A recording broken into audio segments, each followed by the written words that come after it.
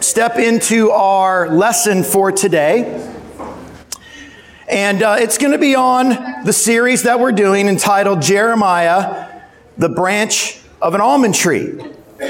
And we've been focusing in this series lately on cringeworthy things that God made Jeremiah do. Last week, we took a break from the cringeworthy things, and we did what I called a supplemental. And we looked at the historical context of Jeremiah, his life and times, and all the world events that were sort of swirling around in the background. And then from there, we kind of took a deep dive into the final 5 kings of Judah. And if you were here last week, you know that I couldn't get any further than the first of the 5 of the last kings of Judah, because I'm so in love with King Josiah. He's my favorite king in all the Bible and one of my favorite characters. We ended up just spending all of our time on him. So the supplemental has turned into part 2 of a supplemental that we started 2 weeks ago that we were forced to get into to cover some of the background information. So thank you for those of you that allowed me last week to totally geek out on history and the context and all that, because it is one of my most favorite things to do, is to get into that stuff. But this week, what we're going to do now is we're going to continue the supplemental, and we're going to examine the last 4 kings of Judah. And we're going to take a deep dive into these guys, and I'm going to warn you now. My custom is to generally stay in one passage of Scripture and not leave it.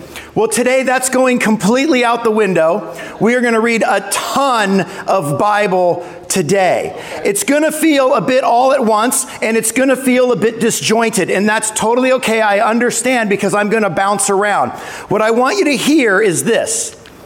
We're going to tell a complete story. And we're going to stick to the narrative, and anytime I bounce to a scripture, it's really just to add to the main theme of the story that we're going to be going through today. So don't get too caught up in the constant reflections back and forth to different scriptures, if that's okay. Don't worry about that too much. Just follow the story of the last 4 kings of Judah.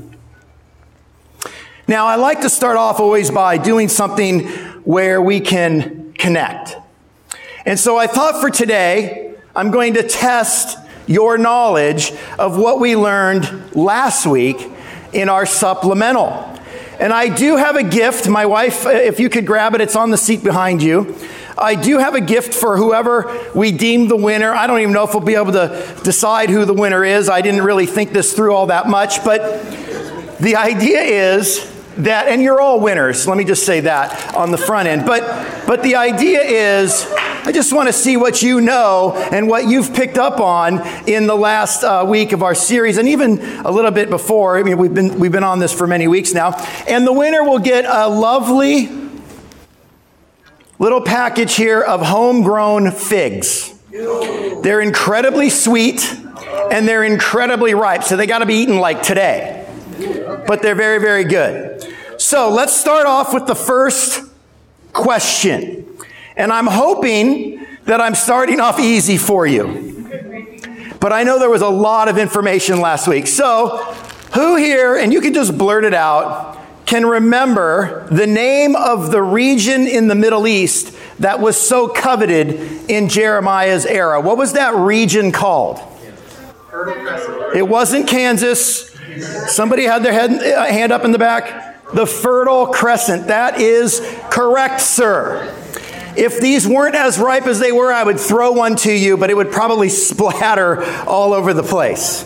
All right, next question.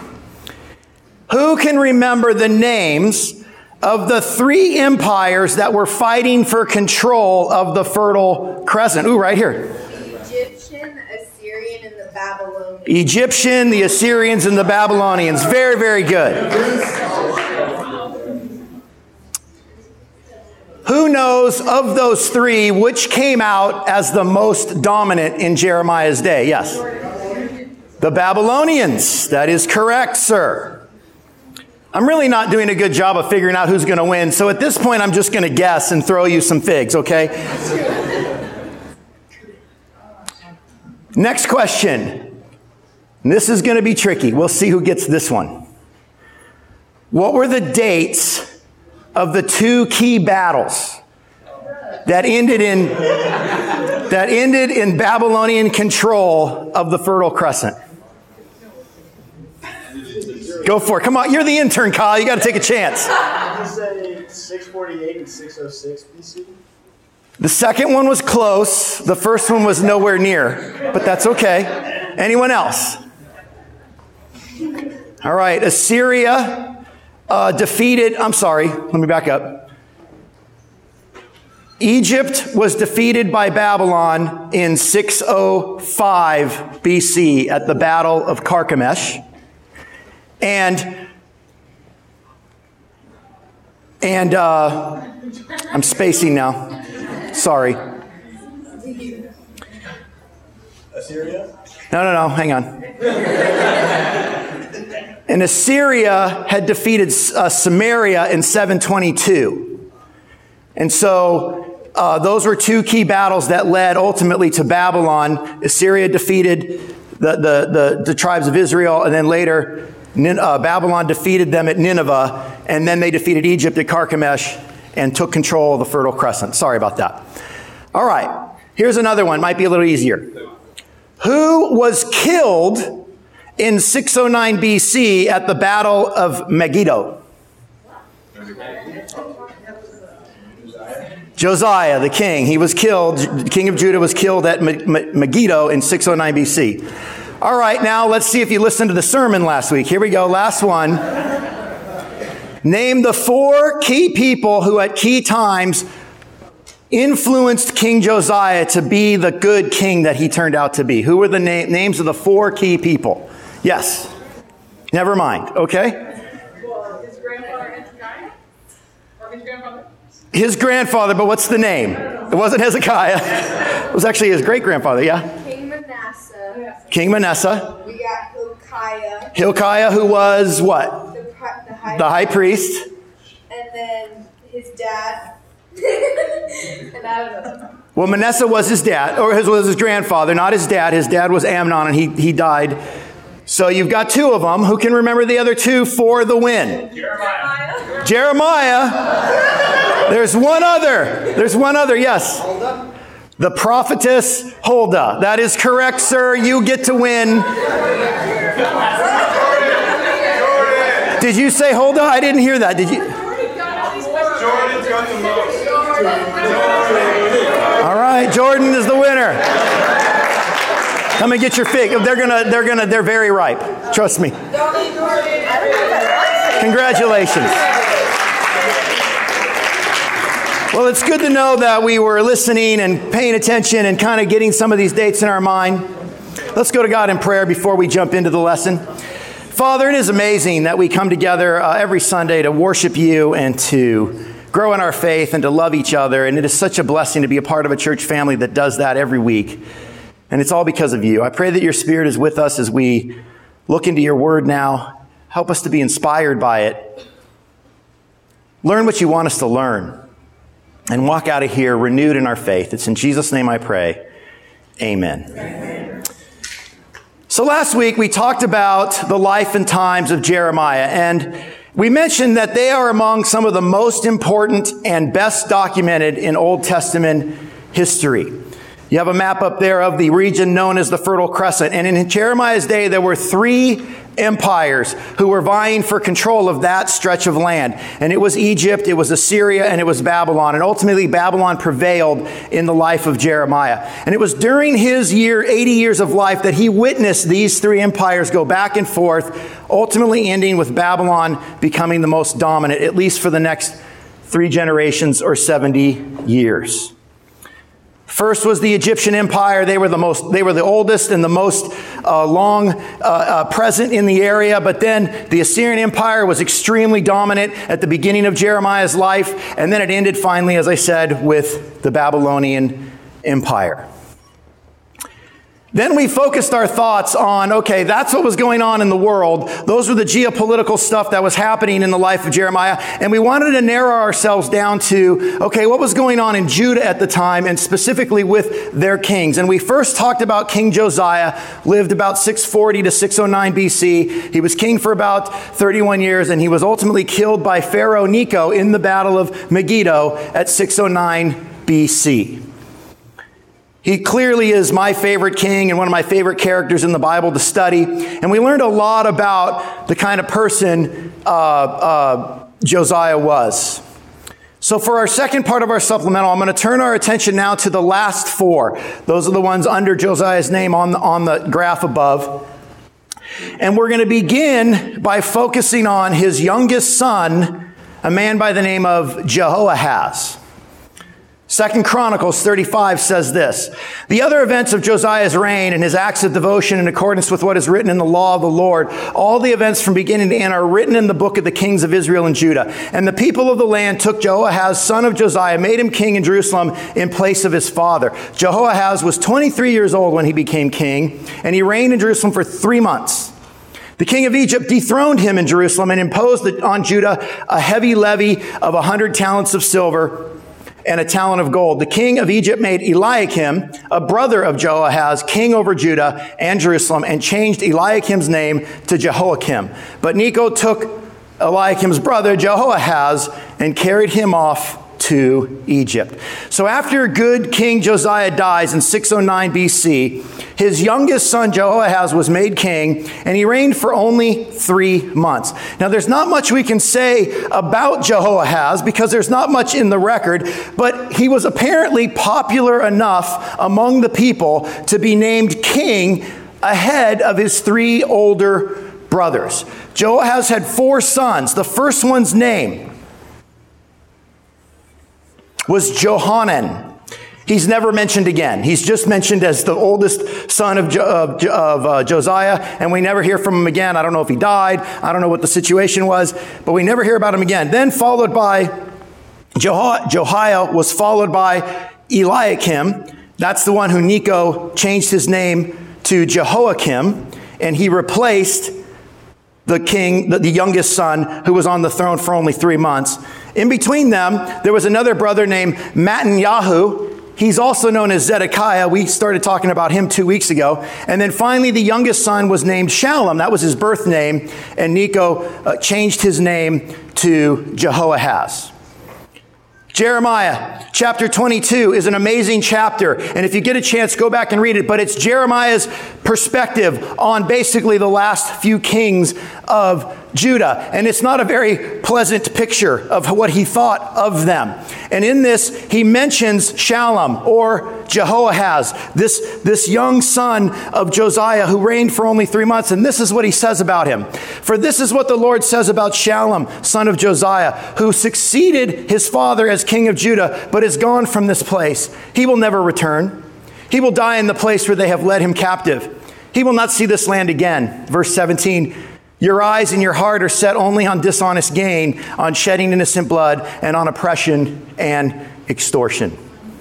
That was Jeremiah's perspective of Jehoahaz and his short 3-month reign as king over Judah. Obviously, this is not as much of an indictment of his leadership as it is of his character. Jeremiah was personal friends with Jehoahaz. These people knew each other. They interacted. He knew his 4 sons. And in 23 years of life, this was Jeremiah's estimation of the kind of person Jehoahaz had become. You know, last week, we talked about key people at key times that had a significant impact on Josiah's character and faith. But I want to mention something that we didn't talk about last week, and that is that Josiah himself was a willing participant in his own maturation and growth as a good king of Judah. I am not a farmer. I have tried to grow things in a garden at home a few times in my life, Maybe many of you have tried as well. The most success I've ever had was with tomatoes. Of course, they grow like weeds, so it's not very complicated to grow tomatoes. Now, my brother and my brother-in-law, they have amazing gardens, and they grow all kinds of fruits and vegetables. As a matter of fact, after my vacation in Italy earlier this year, I brought back seeds so that they could plant various Italian vegetables that we grew up eating, and they grew them, and they're amazing, and we've had them already. We've eaten them. It's awesome. The key difference between me and my brother-in-law is they are willing to put the work in. They're willing to take the time to make the soil good so that something grows. I, on the other hand, dig a hole in the ground, plop the plant in, and hope it lives. You're on your own, buddy. Let's see how you can do. That's pretty much my planting philosophy. Good character, like Josiah's, doesn't just happen. Don't get into that trap of thinking that I'm just not like this. I'm just not like her. I'm just not like him. It has nothing to do with it. It has everything to do with the work you're willing to put in to become the person that you want to be. Josiah was willing, and we knew what his life story was. He did not grow up in the best of environments. He had an extremely evil grandfather who, when you read about him in the Bible, it says over and over how evil Manasseh was. Now, yes, he did repent at the end of his life, but his own father Amnon was just as evil. And yet Jehoahaz turned out to be a good king. And yes, there was good influences in his life, but Josiah was a willing participant. He was willing to do the work on his own life, in his own character, to become who he had become. It's amazing to me that his son, his youngest, Jehoahaz, grew up in a good home with a godly father and wasn't willing to be the person that God wanted him to be, or that his own father wanted him to be. He wasn't willing to till the soil, to do the work on his own heart. This brings us to the second, I guess in this case, the third of the last five of the kings of Judah, a man by the name of Jehoiakim. Now, as it turns out, Jehoiakim was not much better than his brother Jehoahaz. Even though they grew up in the same home with the same opportunities, both of them turned out to be quite evil in God's eyes. In fact, Jehoiakim was especially difficult to deal with for Jeremiah personally. Let's read about him in 2 Chronicles chapter 36, verses 5 through 8. Jehoiakim was 25 years old when he became king. He reigned in Jerusalem 11 years. He did evil in the eyes of the Lord his God. Nebuchadnezzar, king of Babylon, attacked him and bound him with bronze shackles to take him to Babylon. Nebuchadnezzar also took to Babylon articles from the temple of the Lord and put them in his temple there. The other events of Jehoiakim's reign, the detestable things he did, and all that was found against him are written in the book of the kings of Israel and Judah. And Jehoiachin, his son, succeeded him. So Pharaoh Necho kills Josiah at Megiddo. And apparently in those days, when you were victorious over another king, you not only had the right to name the next king, but you could also rename him as well. And in both cases, Necho renamed the youngest and the second oldest sons of Josiah and gave them different names. In this case, in the first case, it was Jehoahaz, and in this case, it was Jehoiakim. It was during Jehoiakim's reign that Nebuchadnezzar defeated Necho at Carchemish. So 4 years after Necho had this great victory and became dominant over Judah and was able to appoint who their king was and then remove him and put a new guy in place, his pro-Egyptian guy.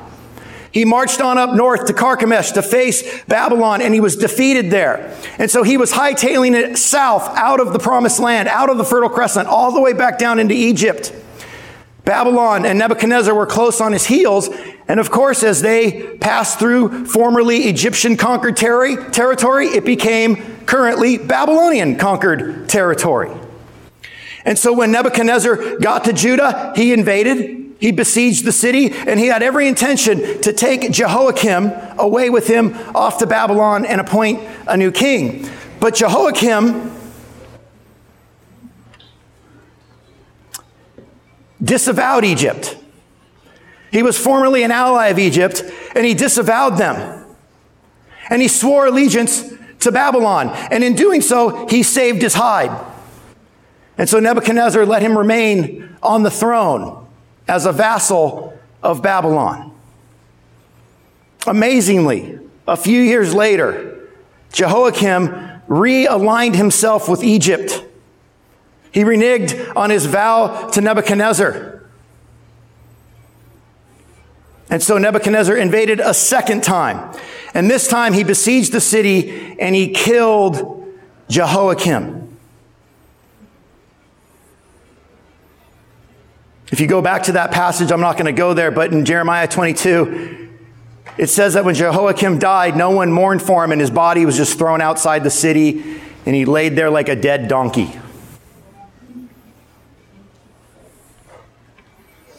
Jeremiah 36 says this: in the 4th year of Jehoiakim, son of Josiah, king of Judah, the word came to Jeremiah from the Lord. Take a scroll and write on it all the words I have spoken to you concerning Israel, Judah, and all the other nations from the time I began speaking to you in the reign of Josiah till now. Verse 21.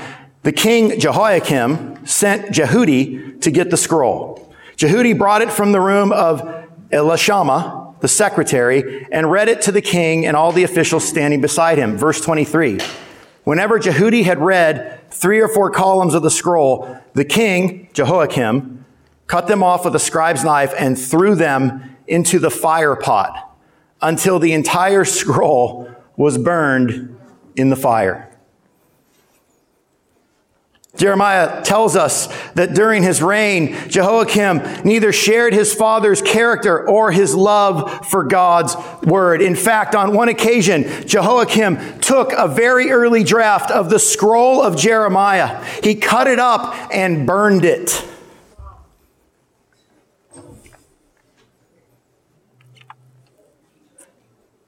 He burnt God's word instead of letting God's word burn inside of him.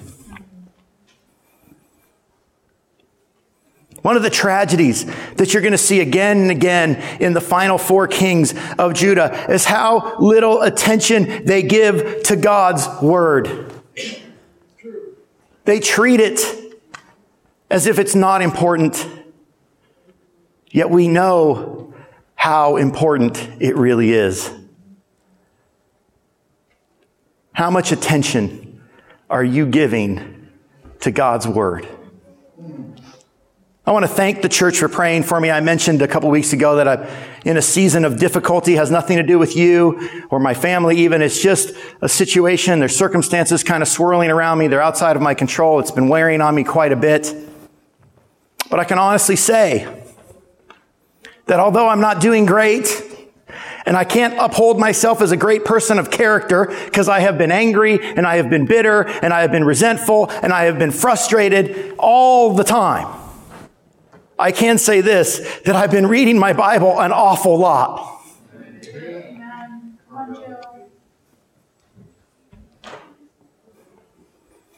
You may have saw me huddled up with the worship team before the sermon. I was asking them if they would be willing to redo the whole worship set so I didn't have to preach. Because I was so moved by the worship of God. Seeing young men on their knees, other people standing and raising their hands, it was just so comforting and so beautiful. I'm so grateful that this church loves God like that.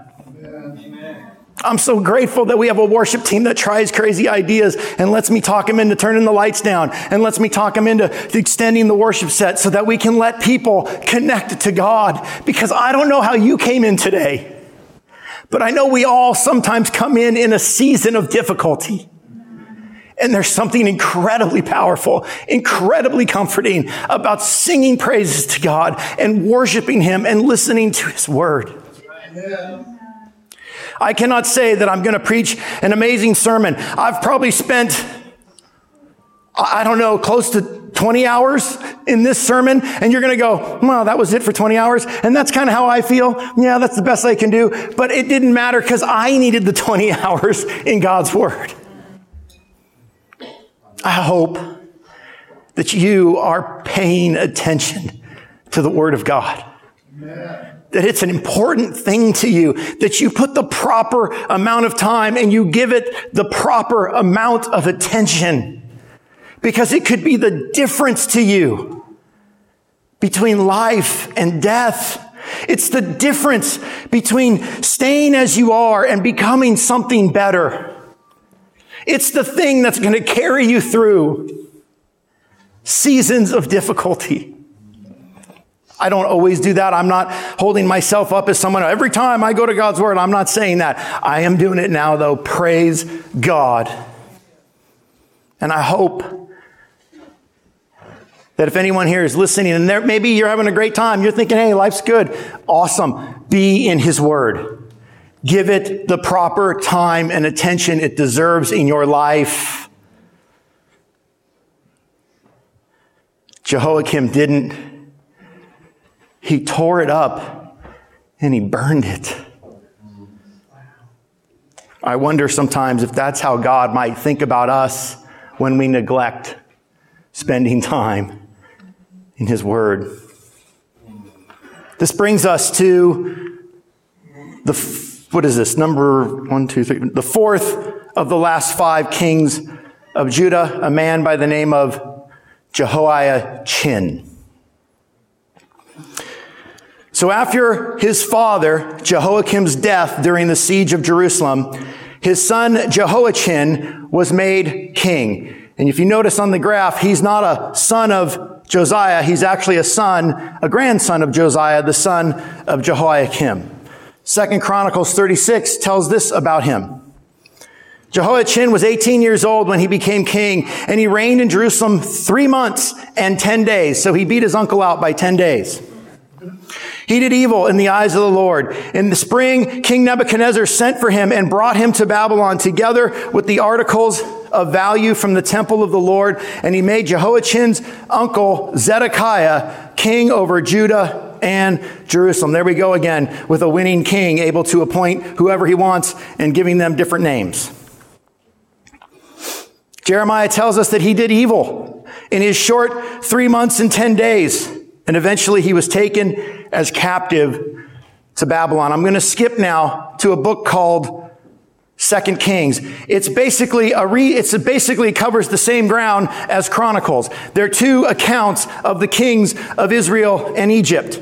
And they're basically, they're compatible accounts with each other. So they basically say the same thing and they give different insight. But they do give some different insight. 2 Kings chapter 25 says something very interesting about Jehoiachin, who only reigned for 3 months and 10 days. And I want you to see it because I find it fascinating. In the 37th year of the exile of Jehoiachin, king of Judah, in the year of Albal-Marduk, or his name was also Evil Marduk, became king of Babylon. He released Jehoiachin, king of Judah, from prison. He did this on the 27th day of the 12th month. He spoke kindly to him and gave him a seat of honor higher than those of the other kings who were with him in Babylon. So Jehoiachin put aside his prison clothes and for the rest of his life ate regularly at the king's table. Day by day, the king gave Jehoiachin a regular allowance as long as he lived. It's a really fascinating story that he was taken after only 3 months back to Babylon as a trophy. He was replaced by his uncle, Mattanyahu, who they changed his name to Zedekiah. And he was taken by Nebuchadnezzar back to Babylon and he was put in prison. But 37 years later, he was released and he was allowed to live in a position of prominence in Babylon. There's even language in some of the ancient writings that call him the king of the captives. He was given this status of authority while he was in captivity. Now here's what's really cool. Between the years of 1899 and 1917, right before World War I, there was a lot of archaeology going on in the Middle East, especially in Iraq. And a guy by the name of Widener discovered some tablets. And on the tablets, Jehoiachin and his 5 sons were mentioned by name. And it said that they were on the permanent food distribution list of the king, evil, how do you say his name? Evil Marduk. Here's what I find fascinating. Here's my point. Not only is God's word the place where we need to go and we need to sit in and give it its due justice and let it do its work in our lives, but God's word can be trusted. It seems like every day, every month, every year, new evidence gets surfaced about something we've read in the Bible validating what the Bible said happened. Sometimes we live in a world that says, well, it's all story and it's not to be believed, and at best take it as a story. And there is a lot of truth to taking the Bible as a story. It is a story. But that doesn't mean that it isn't real and that it wasn't rooted in history and in real life and that it didn't happen. And here we have archaeological evidence of Jehoiachin, his 5 sons, being held captive in Babylon and being freed and on the permanent guest list of the king's food table. Fascinating. God's word never disappoints. That's right. It absolutely can be trusted.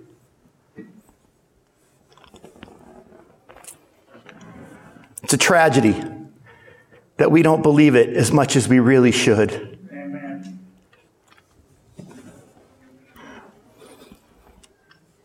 Second Chronicles chapter 36.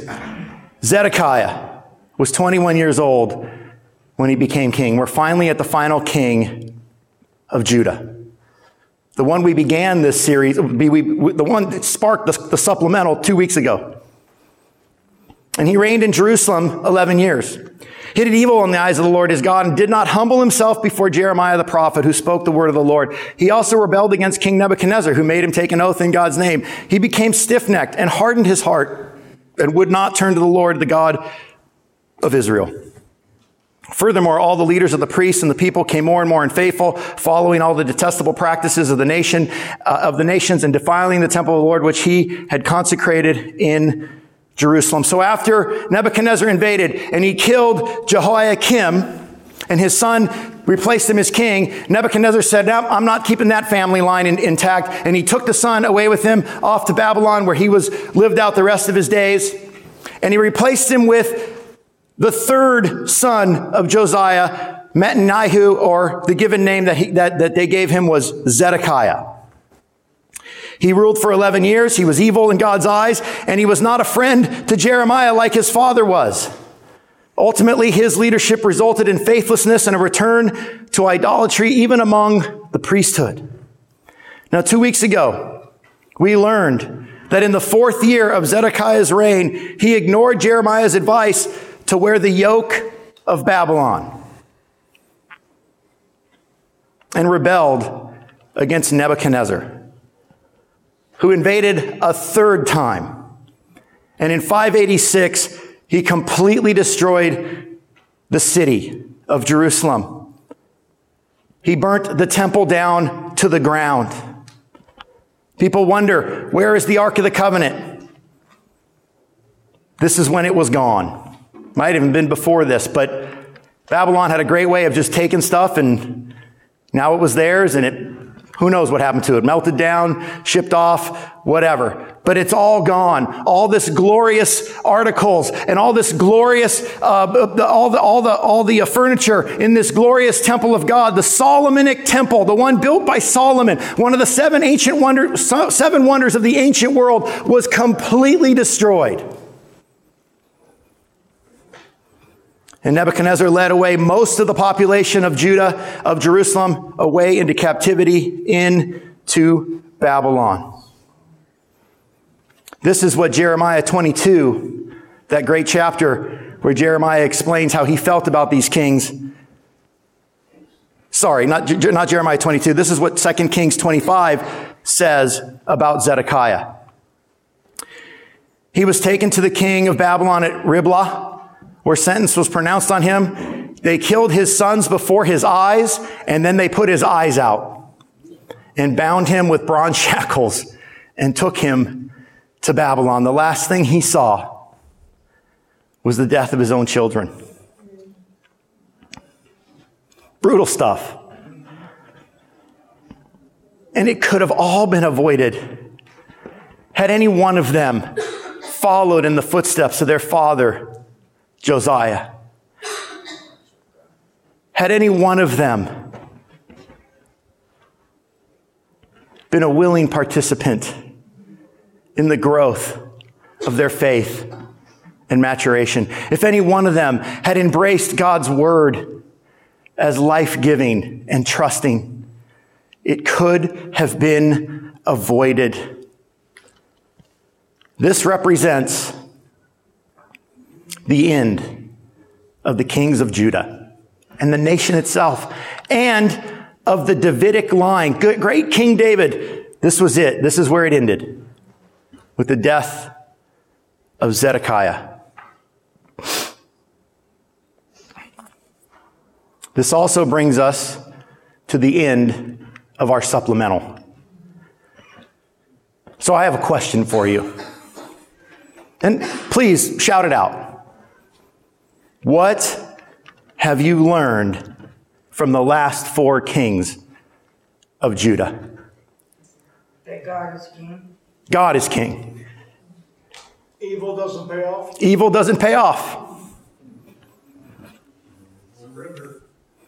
To not be stiff-necked. To not be stiff-necked. Somebody said surrender. What else?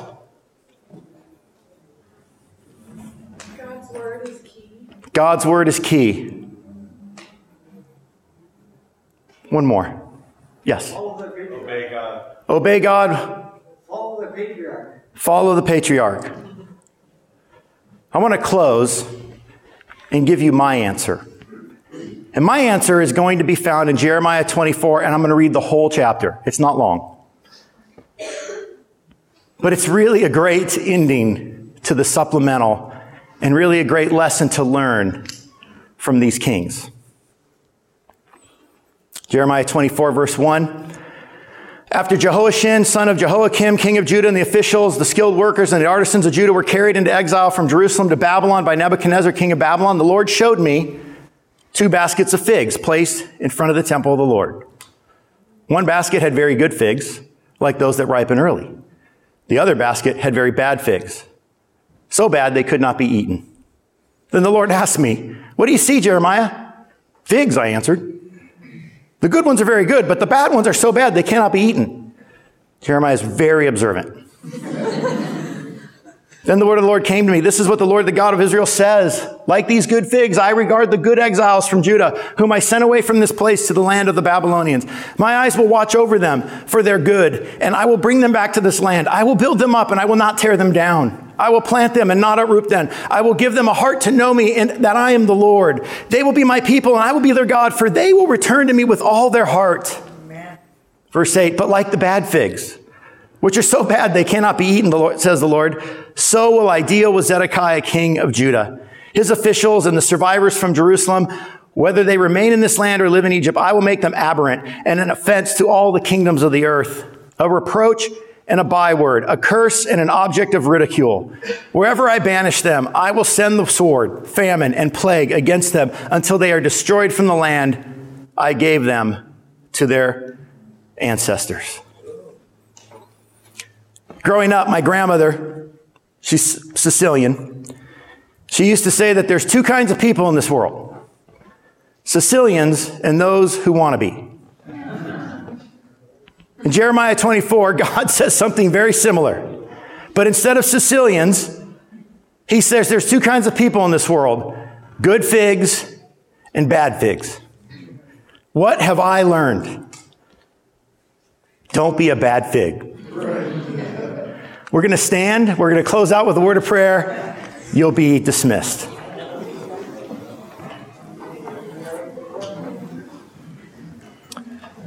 Next week, I'm going to be taking a break from preaching for a time. I need a break.